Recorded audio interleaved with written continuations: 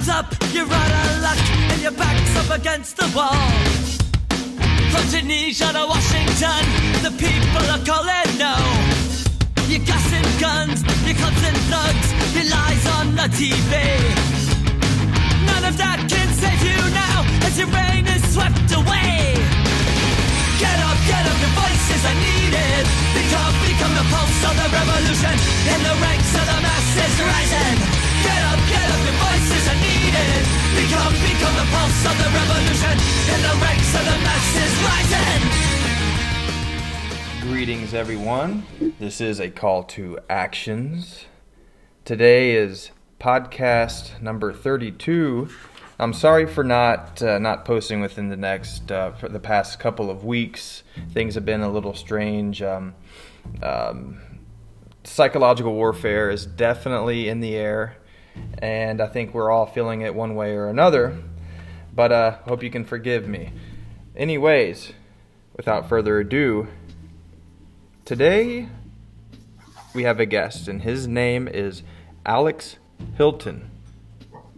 He is a software developer, a systems architect, and a privacy enthusiast. He knows more on the subject of privacy, internet privacy, programming, things down that line, and how you can take your power back from the system in regards to our own privacy. Alex Hilton, welcome to the show. Thank you. Thanks, Bobby. All right. Yeah. So let's just start it from the beginning. What made you want to start developing privacy systems? Was there something wrong with the system, or what got you into it? Well, I originally started off in banking in the financial space. So my first business that I started was a payment gateway aggregation software. Basically, it was a piece of software that aggregated, multiple different payment systems into a single entity. So it made it real easy to accept electronic payment systems. So what I was trying to do is show people how much money, you could save in the banking industry by properly sending the data. And that's what my system was designed to do, was to basically make sure that when you transacted on authorize.net, that all the rules the bank required for you to get that credit card transaction, we made sure that at least you got 99% of them. And it was a huge amount of savings that you would get. And then, so that was really the goal, was to, change the payment industry, because people don't realize that digital payments and the reach that it has. And that's what I was trying to do there. And then I did that for 10 years. And then banking industry is, you're going up against banks and the Federal Reserve, and it's a dirty industry. So I got we'll just say, tired of the industry. I literally just walked away. But because of that industry, though, you start to see all the different pieces that really affect the payment infrastructure. And payments is really the core, right? At the end of the day, whoever controls the digital payment is going to win. They will control everything that you do. They know everything about you. They know where you're at all times. That's why I was on the payment side. But when you start looking at all the other pieces that they need in order to run, they want marketing, advertising data, the payments wants to aggregate everything so they can say, okay, Bobby was at, BP, and he bought 5 line items at BP inside the store. Now Visa or MasterCard wants to know what those line items are. That right there, they know so much about you just, from knowing your detailed purchase history to your location data to the amount that you spend on average, right? They know your habits, they know your patterns.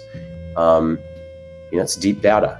And so when I got out of the payment industry, I really started getting into, I wanted to find software and find software that would be able to hit the masses, that they would understand how to lose the grip of Google how to get rid of Google and Microsoft. How do you stop like these companies from owning your data? Because, winning the payment war is really hard, right? Like you've got, 11 banks that ultimately that you're going up against. And on the payment gateway side, at the end of the day in the domestic US, you're really going up against, call it like 70. So it is such a small, tight-knit community, that, and I did some great things, right? Like our software was the first software that enabled sporting stadiums to take credit cards in the parking lot, right? So like I brought mobility into the sporting environment. That's actually when we first met. When we first met is when I was actually setting up that software for our first beta test. And that was the problem, though. Then I kind of realized when I got back into Chicago that, this isn't what I was intending to do. I was intending to change the banking industry. And here I am just, trying to make, nickels and dimes just like everybody else. So I didn't really have any problem actually handing over my shares and literally just walking away. And then I just kind of like ghosted it and started building and trying to find the right solution, because I knew just payments wasn't enough. You bring in a payment system, even though I could save somebody, a small business, call it $20,000 a year, they had a hard time understanding it. And so I knew that there was like a barrier of entry that I had to break into the market, not for me, but like they needed something simpler that they would understand. And when I kind of took a step back, I said, what really is kind of like the heartbeat of what runs, us as like digital beings? And that to me is files. Our files and our email communication, and these two aspects are basically who we are online. Your emails, your digital identity, and your files are everything that you share, whether it's on Dropbox, Google Drive, things like that. But like that's kind of like, to me, like who you are as an individual is just kind of like the core. And then everything outside of that stems from those, like you may use a project manager, things like that. So my goal was to kind of find core softwares that were free and open source that Bobby or Alex Hilton can own, and never need to rely on Google or Microsoft, because them owning your data is the problems that we see in today's world. And so what I was just been trying to do is just find that software suite that freed myself from them. And in turn, if it freed me, then I felt, one of those pieces would touch you. And then that would at least get you into understanding that you don't have to be dependent on Google. There is alternatives out there that are actually much nicer. And you own it, and it's like your code. So like nobody ever gets to, tell you can't have it. Thank you for that introduction. It's quite a nice one. So you say that there are companies like Google, as I definitely am aware of Google, but when we get down to the nitty gritty and who's the commander or general in the trenches of Google, things can get a little strange and a little weird. We're looking at what could be compared to skunkworks, except in the electro-digital scheme of things. So, going down into the trenches, are there any examples that you can think of why an individual would want to start getting away from some of these large corporations? Well, I mean, right now you see what's going on with the censorship movement here in the US. There's a censor culture that's happening and has been happening for a long time. So I think, take a look at what happens with your live streamers, right? You have people that have been, willingly giving their content and loading their content. And I hope they've had a backup, because I can't imagine you would just be like, oh, I loaded it to YouTube and then delete it. But now here you have all these people who were, monetizing, and they were making a living off of the advertisements and things like that from YouTube. And now all of a sudden they put out a message that's not acceptable to that business.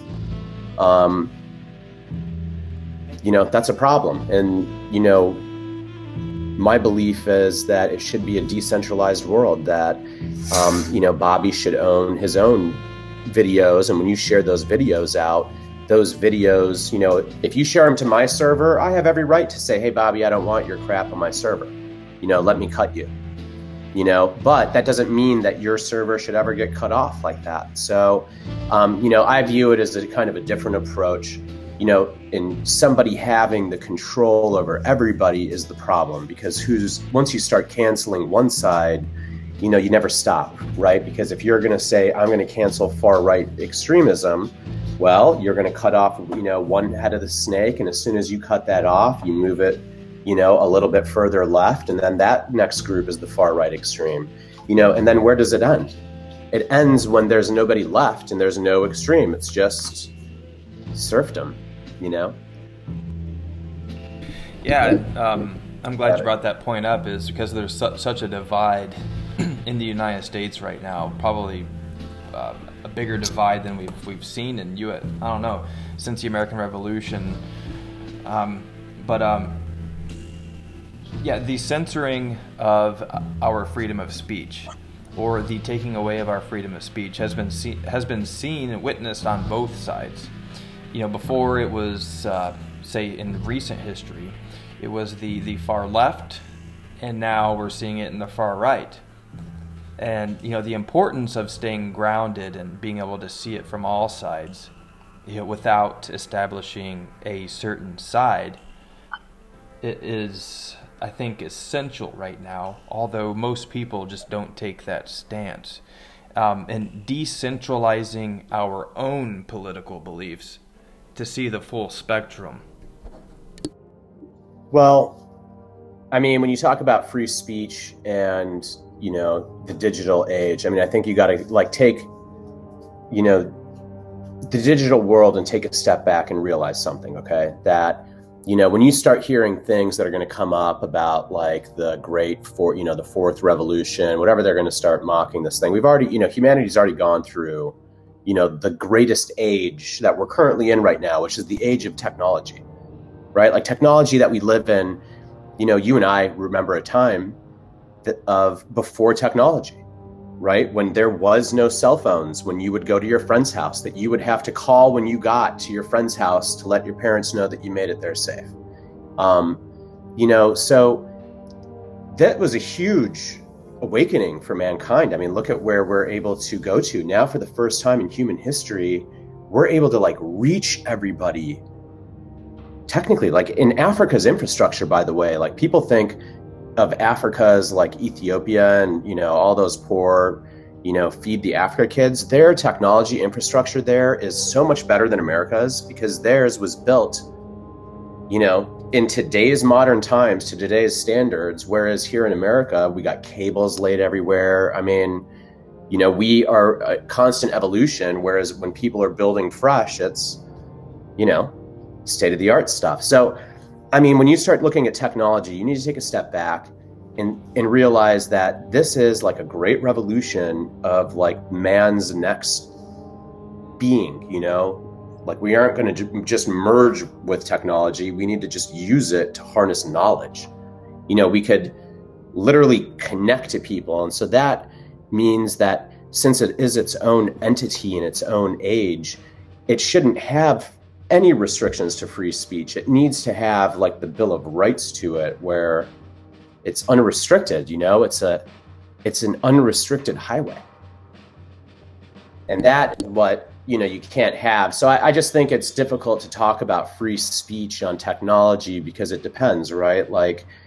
I could set up my own network and we can be completely independent of everybody as long as you guys come to me, right? You need to have access to my network and you can come and listen to my uncensored, whatever I want to talk about. So you don't necessarily have to do that, but the thing is, people want to be into society and you want to be a part of the whole culture. And that's why Facebook and the Twitters exist. Absolutely. So, free speech, what do you want to talk about free speech on the web? I don't know. You can't shut down free speech. It's ridiculous. You can't have that. it's egregious. And when you do that, then you only have one side going. Yeah, I agree. And, freedom of speech and freedom of the press is extremely important. And one thing with podcasts these days, it's so easy to get a message across. We don't have to go through radio networks. We don't have to rely on just the AM and FM waves, although they do serve a purpose. But well, actually, those are actual great use cases of technology. I mean, people think those are like legacy. I mean, that's actually not true. Those are technology airwaves that people are able to use. Like, think of like ham radio. You know what I'm talking, like a ham radio, right? Yeah. Where you get like a call sign.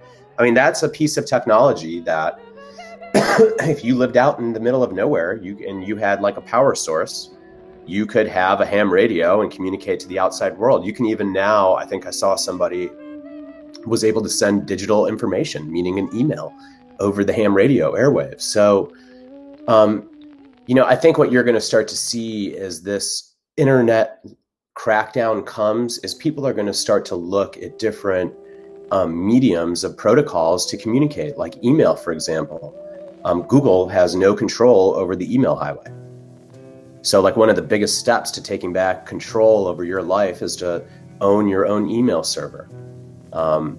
Most people aren't going to be competent to run and put up an email server securely, but in today's day and age, I mean, it's a dime a dozen where you'll be able to find somebody who is competent enough, for inexpensive. People are looking for work, especially here in America. How do we set up our own personal email server? And what is a server as compared to a platform?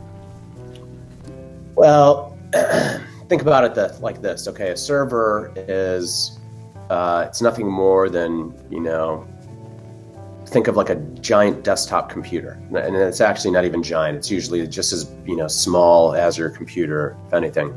And it's basically like this heavy duty storage device that allows other things to connect into it. And so what you do is you take a software, and an email server is basically, Gmail, or people use Proton Mail, Yahoo. They run what's called an email server, and that is basically a software that connects into either IMAP or SMTP protocols. But it's basically something that's going to keep a record of all your communications. It allows you to forward and do things like that. And then what it does is it gives you access into IMAP. So like on your cell phone, when you tie in an email into your cell phone's email phone, if it's not a Gmail, you can tie in your IMAP, it'd be like imap.whatever domain.com or smtp.whatever domain.com. And that is like its own highway, right? So like email highway and that protocol for you and me to email each other, we can send each other secure email all day long. And that, as long as you're not using Google server, if you had your own, call it email server, okay? And there's things that you can go out there. There's Roundcube, there's Mail in a Box, there's Nextcloud has a really nice email kind of up and coming interface. I mean, there's a ton of alternative providers that are out there that you can also, if you don't want to use their service, you can take the source code, meaning they make exactly the software that they run on, and they make it publicly available. And you can take that software and give it to either someone proficient enough to do it, and they can get you a hosting account, right? Like where you put up your website, and that's a server, right? They put that up onto a server, like a virtual server, and they load that software on that server. And what that means is you now are in control of your email server. So you create your accounts. You can send and save as many emails without having to pay Google ever again. It's as much storage as your email has at the end of the day. And the problem with Google is they own your data when you use their server. what some people would think is that that's piracy, but it's not actual piracy because they make their server available even for modification purposes. Correct. And you can turn it in, and let's say you decided you wanted to, like, so my software that I make publicly available, we make it publicly available. And if you're a business, you can use it for commercial purposes. So we, like if you wanted to create your own Gmail and offer people a service, right? Because running your own email server is complex. Okay. So I'm not telling people to go out and just be like, everybody should go out and like run their own email service. To make sure that it's secure and make sure that it's today's standards and constantly keep it updated. It is a job and a half. But, if you're proficient enough to do it, 100% you should. And there's also options that are out there that are not like, if you don't need like an enterprise or a corporate type of email system, there are solutions that you could just find somebody on like an Upwork or, any job board. And you can find a developer proficient enough to put something up for you. They'll probably charge you $30 to $50. And they'll load it on the software. And then maybe every 3 months, you may need to pay the developer and be like, hey, there's a bunch of updates, can you do? But the nice thing about open source technology is, like, if I'm the guy that puts out the software and says, hey, this is publicly available, I maintain the software. So I put my software onto like a schedule of updates. And, call it like every, month I'll put out like important updates, critical fixes that we need to do. But there's always a schedule of updates. And then people that are in the community that have taken the software, they may make updates. They make modifications, because in my source code, I say, hey, if you as a business or a person modify my code, it's free for you to use. You can do whatever you want to with it. But if you change the source code, you have to make those changes available to everybody else. That way you don't have the problem of a Google coming in again. And we all get the changes. And then it's not just on me to maintain the software in general. So that's what open source is. Open source is more about the community, and that. So, but there's different open source licenses, there's, some people are sneaky and they'll offer an open source license and they'll make amendments to the code where they can like sue you if they don't like what you say. So you have to be careful and look at the license. If you're going to go out and start looking at software, it's always good to make sure you read and understand the license that comes, which is the terms and conditions, right? So like if you don't read the Google terms and conditions, you probably, you should read these, because you can get in a lot of trouble, like somebody doesn't like what you're using it for and you don't read it. So, yeah. Yeah, I'd say one of the goals is, I think this could be a slogan for a company coming about, is, say for example, a call to actions, because we believe in privacy, not piracy. Yeah, well, look, it's there's that saying of, what do you have to hide? Even my mom says that to me. And it's, I have nothing to hide. Man, I'm interjecting here for a second, because I think everyone, at least everyone who's listening to this podcast, has heard that before. Like, here's what I say. Can I give you okay, yeah, go. It's brilliant, because it shuts them up, and I think it gives you, reason. Think about this. Would you let a stranger rummage through your garage when you weren't home? Well, some could say, well, you're not hiding anything illegal, are you? What are you trying to hide? So why not just... No one in their right mind is going to say, yes, I would let somebody I don't know rummage through my house or my garage. Come on. But he's an ethical burglar.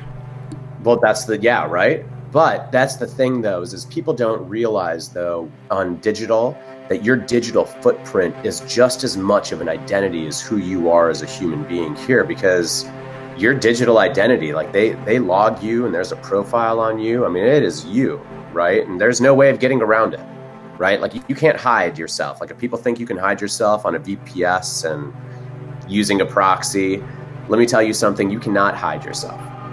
You can do really well, and you can definitely stop, like Google and like companies like that tracking you with some systems. But at the end of the day, the government has a backdoor into all the software. I mean, they have a backdoor into the ME on your computer. So everything that you do on your computer is being logged digitally.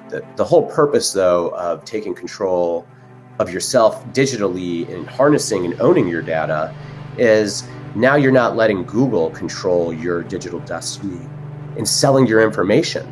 Like once you take control of your files and your email communication away from these people, now they don't have that. Do you know how much money they make from that stuff? I mean, it's mind-blowing. So now once you take, that's the biggest hit to them. And if you want to stop Google, stop using them. And the way to do that is, really the first place that you can stop using Google is getting your own or using an actual open source email provider. So there is kind of nobody that does that, right? Like, that's why I'm doing it. I found it's a very small market. Like, I figured if there was a reason that all these companies would start up and then they would just quietly go away, So I'm trying to break into that, but there's other providers out there that will pop up, and there's other people that do have the expertise. Like all the developers that I know, we all run our own email server. So it's a very common thing for people, ask if you know a developer or someone who knows system administrations, ask them if they run their own email server and see if they can set it up for you. Yeah. And that is the first step to taking out Google and Microsoft. Yeah, I didn't know about personal email servers until I met you. And I'm just writing this down real quick, personal email servers, because I'll give you an example how email can be an effective way of censorship, right? So in 2016, Google got caught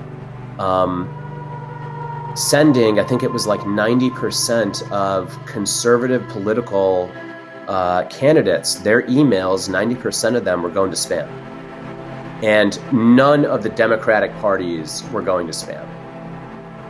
Right? So that's a way, and like how many people actively go to their spam box to, filter the stuff. So, think about it. I mean, just that small little action of only giving a visual content of a Democratic viewpoint, and I am not Democratic or conservative, okay, Republican. So I'll just make that clear. I think they're both pieces of shit. Okay, I'm with you too. Just to establish a common ground is yes, I'm with you exactly. Because they're both guilty of putting us into this technocratic state. So the only way people can get out of this technocratic state that's coming, and this is what is coming, is not just going to be like physical lockdowns. It's going to be a digital lockdown, and that's going to be the hard part, I think, for the world to get out of, is when they digitally lock us down. It's going to be almost impossible for people to freely share ideas, communicate. They're going to be able to police your opinion. And that's why people need to own their own content and work within like a decentralized community. So something to write down and for your listeners to check out. There's a open source community called the Fediverse, Fediverse. So this is a system, and this is what my software is also based on, is in the Fediverse, is it allows you to own your server. So like my cloud, Bobby, that you're running on, if Bobby owns his cloud, our servers communicate with each other. You have a social platform in there called Friendica and Mastodon, which are part of the Fediverse, and these are open source alternatives to Twitter. So people want to get off of Twitter and they're running to like something like Gab or Parler, whatever it is. The problem is these are honeypots, okay? They are centralized hubs that are going to register your email address. They're going to log your IP address. And they're going to keep a log, just like what Parler did, and they're going to hand it to the government of things that you say and where you are, and that's going to be your digital identity. Okay, so that's why you need to be wary of companies that demand your login. Like for a service that you need to pay for, yeah, right? Like that makes sense, but for social media and for Parler to act or Gab and act like they're these free speech networks, sure. I'll tell you what, open source your code and make it freely available, decentralize it. That way, when the government shuts you down, everybody still stays up and running. But they won't do that because they want to make just as much money from your data as Twitter. And that's why, and I'm going to tell you something about Twitter and this whole Donald Trump crap, okay, at Twitter. So let's talk about Twitter. In pre-2016, Twitter was going almost bankrupt, okay? Who saved Twitter?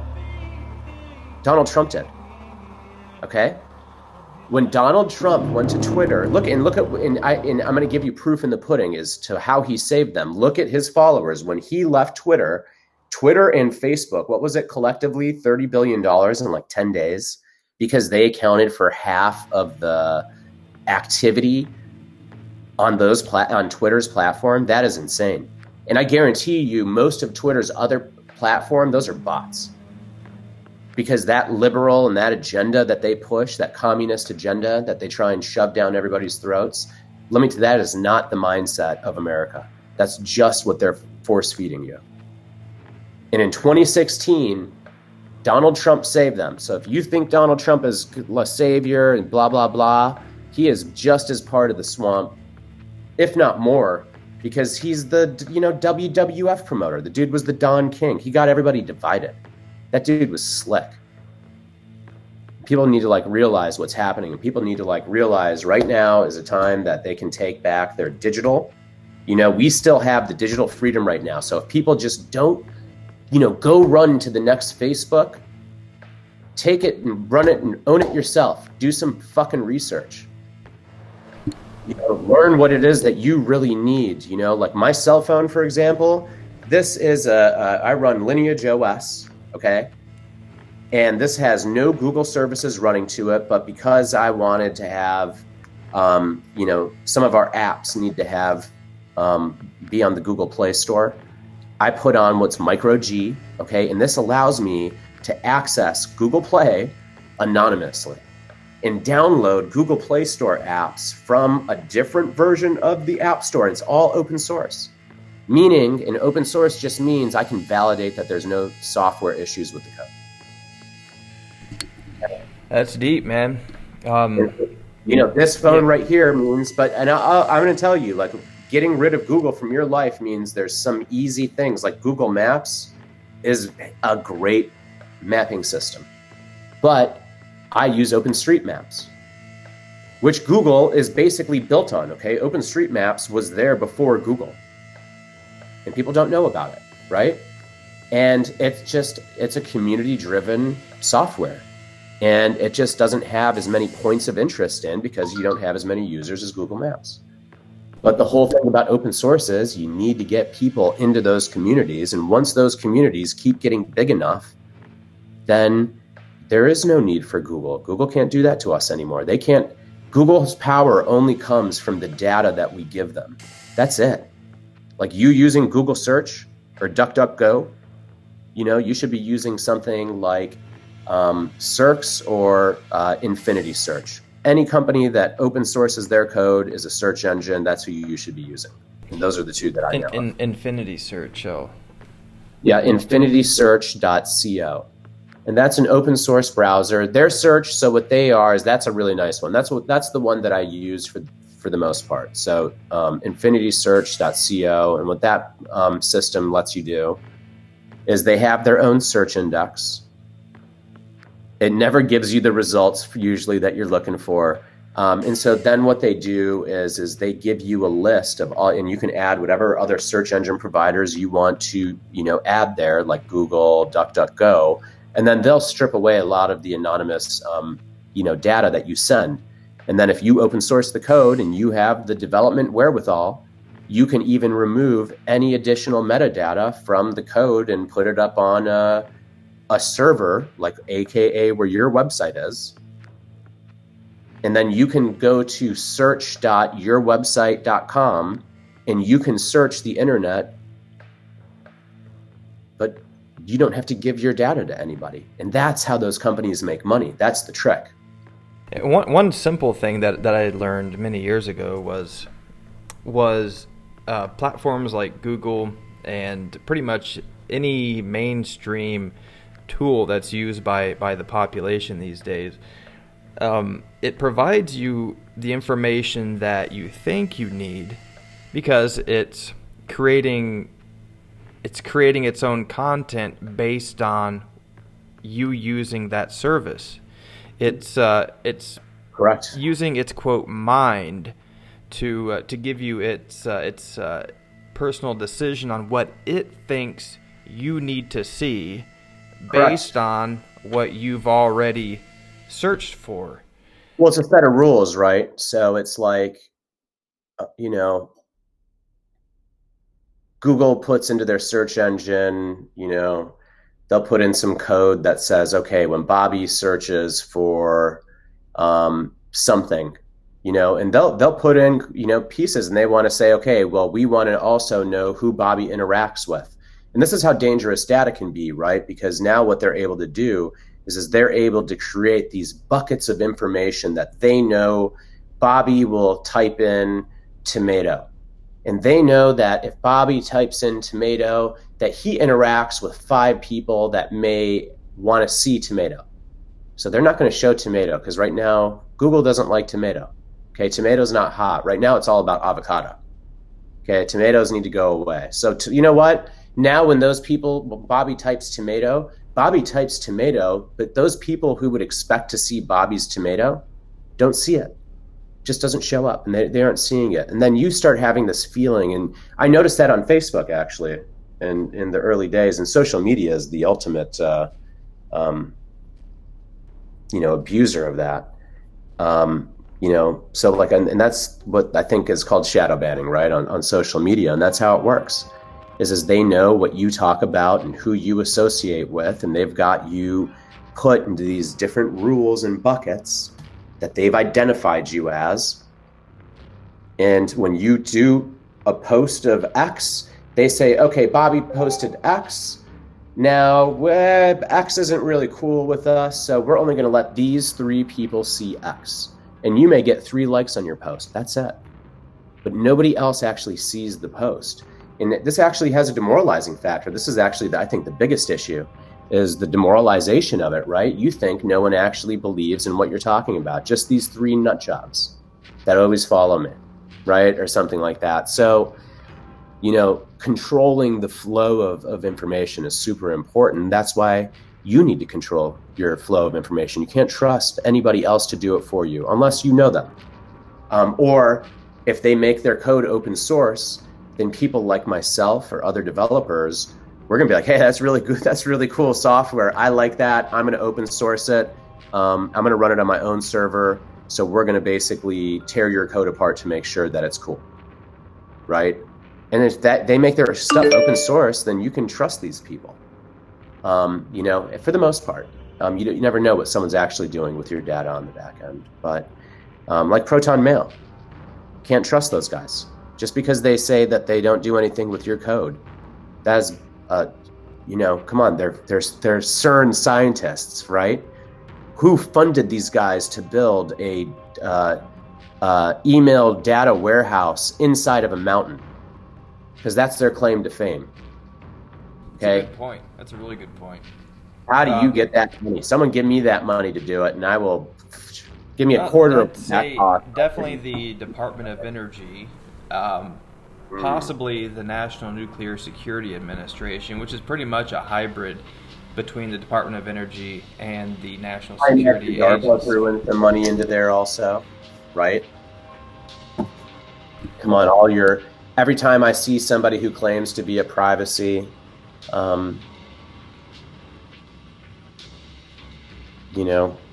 website, they'll have a Proton Mail email address or a Tutanota, and it's just. You may as well stick with Gmail. They're going to give you better service, okay? And they give you all the bells and whistles. So, and I guarantee you, Proton Mail, they're going to give you that false sense of security. Those fuckers are logging you too. Guarantee it. Yeah, I'm taking a step back here. There was something that I wanted to talk about. We were talking about briefly. We talked about how so much data of ourselves and all this information that we have access to is digitally cataloged. Either we have it placed in one digital folder or another, and we rely on being able to get back to a computer in order to have access to that information. And I believe that a digital blackout would be the digital version, or a more modern version of a mass book burning, because all information would be swiped, and most people choose to keep all the information they have on digital platforms. But what happens when all of our documents, our videos, or our pictures are just taken away from us because of some thing like an EMP or some hiccup within our local system, say AT&T, it's a digital blackout. And I think the solution to that would be, I just don't think a digital blackout can happen. I think that's fear mongering. It just can't. You can't just EMP America, okay? So, I mean, you could, right? Like, I guess China or Russia, and we could EMP a country, but that would just be complete, utter nonsense because, I mean, what would the goal be? That it would be like 100 years before it would be safe for anybody to even like step foot into this, like, biblical medieval times continent where there's so many guns and bullets that are like, this is an armed continent, right? That like, you couldn't just EMP America. What you have to do is lull it to sleep and convince the people to give you the arms. Then you have total control. But you can't just do a complete dark out. Like there's, like if you run a server and a website on, a hosting company, call it GoDaddy. What you need to have on your computer is a backup of your files and consistently back up your information often, because let's say GoDaddy takes your website down or something, God forbid, let's say they're one of their 100 data centers, all of their data centers get blown up, right? Whatever. Doubtful. Right, that would be like absolutely impossible to happen. Very doubtful, yeah. But I mean, even in like localized events, say, I want to push people to. I do believe in a green movement. I definitely believe in that. Not the Green New Deal. I don't believe in that, but I do believe in doing as much as you can to say. I still use that book for my main tasks. I'm a pen and paper guy at the end of the day, but print your documents out. If they're important, you got to back your stuff up. Print them out if you have to. 100%. Print them out, but you should also keep. I have. It's inexpensive to go to Best Buy or Amazon, whatever. And I'm not promoting those places. Go find a local alternative that you can buy, like a external hard drive for like $80. Okay, and you can get like a 2 terabyte hard drive and get like 2 or 3 of them, because you want to have backups and, you may never fill up one of the hard drives, but you may have important files. You may have digital birth certificates and things like that. And these are things you want to keep offline, off the internet network. And you can keep them at home in a locked drawer and access them only when you need to access them, and have multiple copies of it. And if you are concerned of an EMP taking place, you can take all your important files and put that what's the cage I'm thinking of, the word I'm forgetting, the EMP cage. What's it called? Faraday cage. Faraday cage, right? Yeah, and you can actually make your own Faraday bag. You can make people sell Faraday device bags. So you can actually put an external hard drive if you're concerned of that event happening. I'm just telling you, I do not think that would happen. I think when you think of a digital blackout, I think of a digital blackout means censorship blackout, meaning there's no other opinions going to get through except for what they're talking about. If there was to be an EMP, it would be such chaos. I mean, it would be like it would be savage, and it would be impossible for, I mean, think of like if an EMP hit Chicago, how many millions of people live in Chicago? How many guns are on the south side of Chicago? Do you think the National Guard would have an easy time getting that back into like peace and civilized community? It would be years. So nobody in their right mind would EMP Chicago. What would happen is, like, I think what's going to happen is at the inauguration, they're going to, they've already been setting up these, Joe Biden's going to get assassinated. And then did you see today they had a homeless person set fire to something underneath a freeway, right? So now there was no cameras, thank God, that caught this in all of lockdown DC. And then they shut down his address. So they're basically setting the stage for a false flag. And that's going to be the blackout. They're going to use this as a means to add more, Patriot Act 2 laws, more censorship laws, and then they're going to figure out ways to come after the guns. Yeah, I think you're probably on a good breadcrumb trail there. Yeah, but technology is your salvation, and I'm just going to say this to everybody, okay? Because I don't like to go and talk about this stuff in public since I'm doing this. I'm just going to speak my mind. Like, you can take your, freedom back from your digital, but if you take ownership and you can figure out how to own your own files and your email and your communication, you are not a slave to these people. That is your first step into fighting this war. Do not continue to give these people control of your communication and in your files. Don't use LibreOffice. Don't use Microsoft. If you want to use Google Chrome, there is an ungoogled version of Chrome, meaning all of the tracking stuff. It's developers like me go through and we rip that stuff out because we don't want it on our device. Okay. And if you have questions and you know somebody who's technical, ask them. And, ask people, go to forums, check out online. I mean, people will tell you, like if someone asks me, I will tell you whatever system you want to do. I'll even sit down and probably do it for you because I want people. We don't want people, unless you're a shithead and you care more about, gender politics or whatever. But, that'll end real fast when the communism comes. I guarantee you those useful idiots will be the first to go. They're the least to use. Man, a good balance here. I just want to say that again. Is I believe it's really important if there are documents that records, files, whatever, that you believe are important that may somehow be scrubbed either from a public database, unclassified information, a.k.a., or your own files that you believe are important to you and your close ones. Print them out. Just print them and keep them. I mean, if they're that important, say even when the electricity goes out, if it was even to happen locally, I mean, at least you still have them, and you have some really entertaining material to read. I don't believe in overdoing it. I don't think you need, I don't think we need to catalog every single thing that we do and have, because if we did, if we printed out every single thing, every file that we have, I think some of you guys that are listening would probably have an entire bedroom full of documents, and we don't want that, do we? I mean, when we moved, just for example, when you're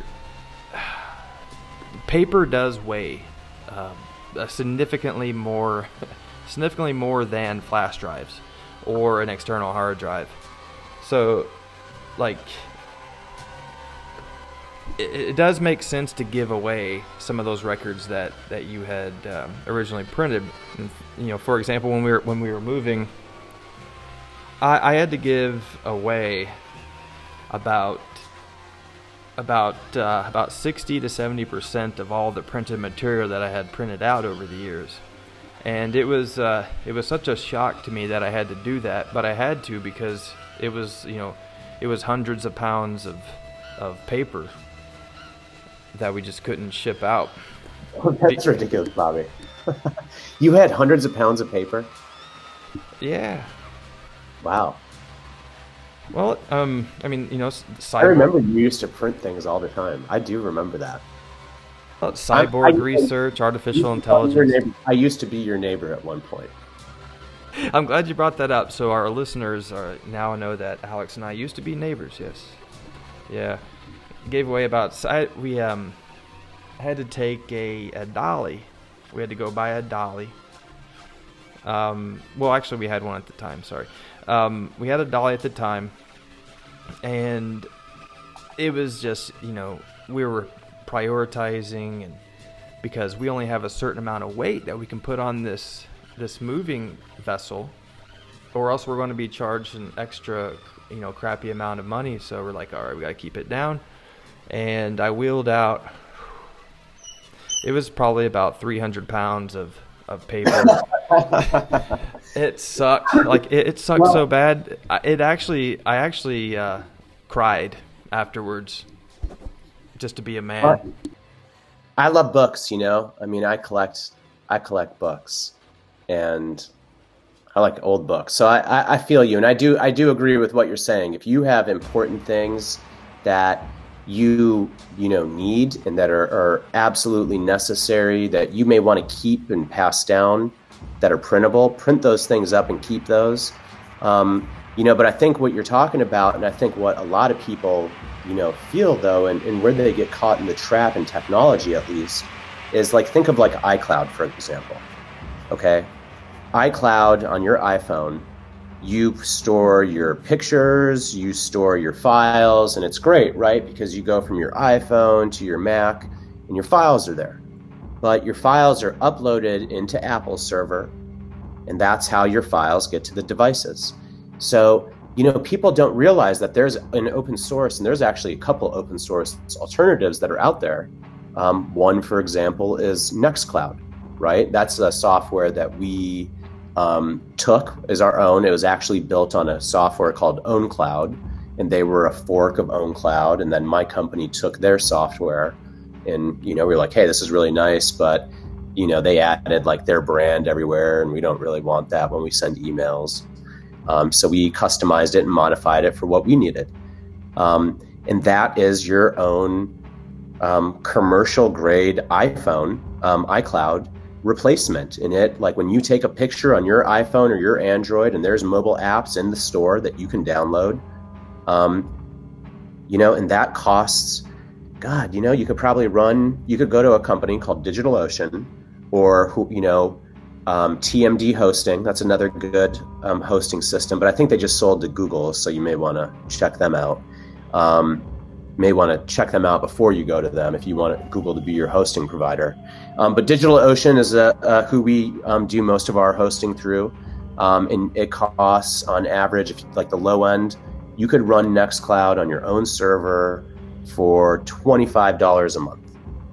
And you can do a bunch of files, and that is iCloud, right? And that is an open source alternative to iCloud that works on Apple, Windows, and Mac, and that is supported by millions of developers.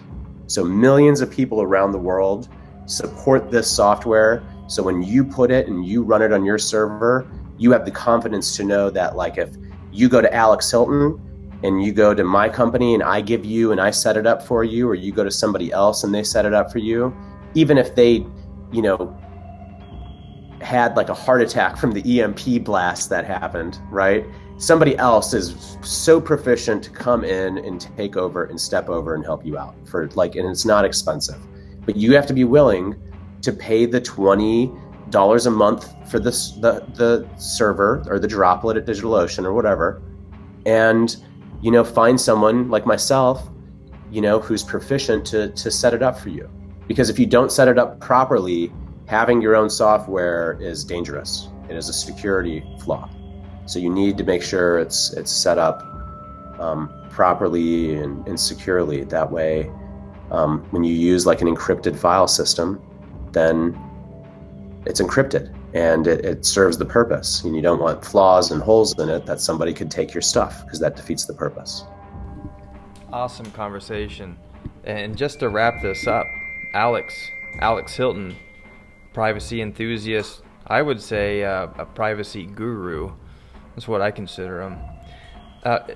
Do you have a certain service that you provide that you would like to provide to our listeners?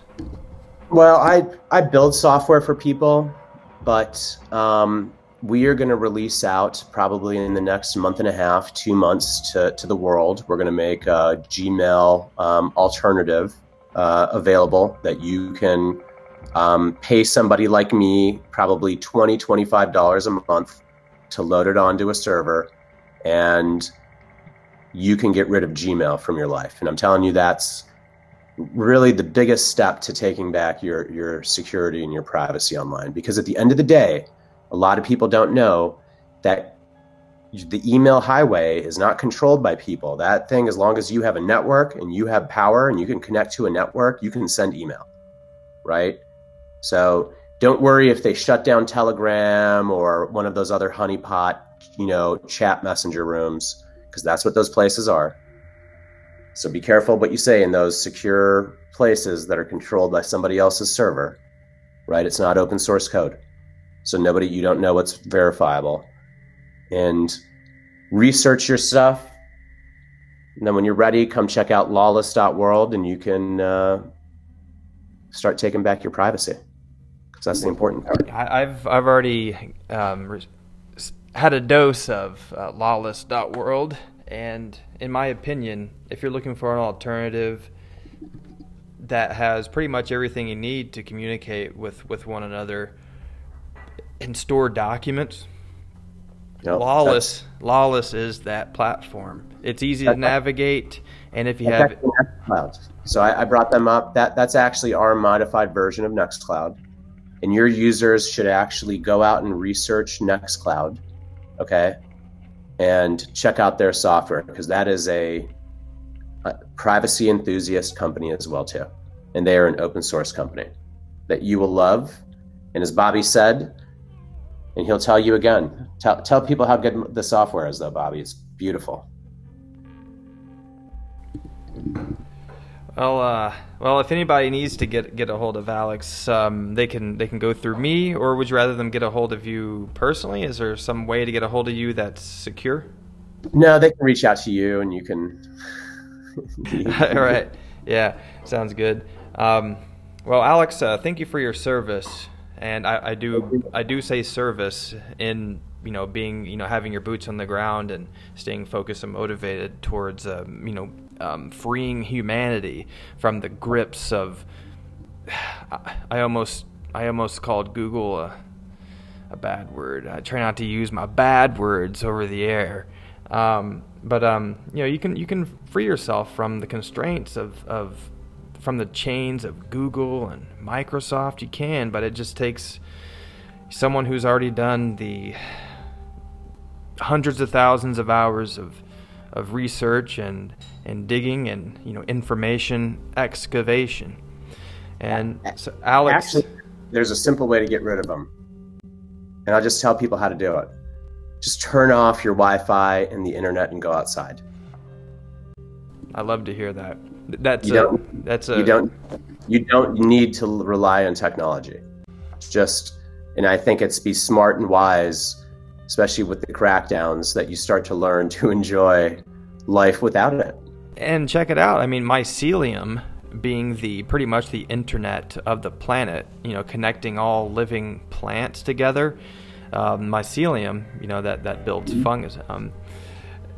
You go out into nature and you touch a tree or get into connection with nature and develop a relationship. Mm-hmm. Don't think that it's not being adventured and witnessed by these plants and all the wildlife that exists out there, because it is. I mean, that is the best internet is nature, and thank you for that. Yeah, it's a simple thing you could do at night. Make sure you turn off your Wi-Fi at night. You'll actually sleep better. So unplug it when you go to sleep and plug it back in when you wake up, because that's actually putting, beams through your body. It's not a joke. And test it yourself. Turn it off and, wake up and you'll feel better. That's very true. Alex Hilton, privacy enthusiast, privacy guru. Thank you. I'd like to have you back on the show as things develop, and we can pick each other's brains sometime here in the very near future. Alex, thank you so much for being on the Call to Actions. Thanks, Bobby. Appreciate it. All right, we'll talk soon. Peace.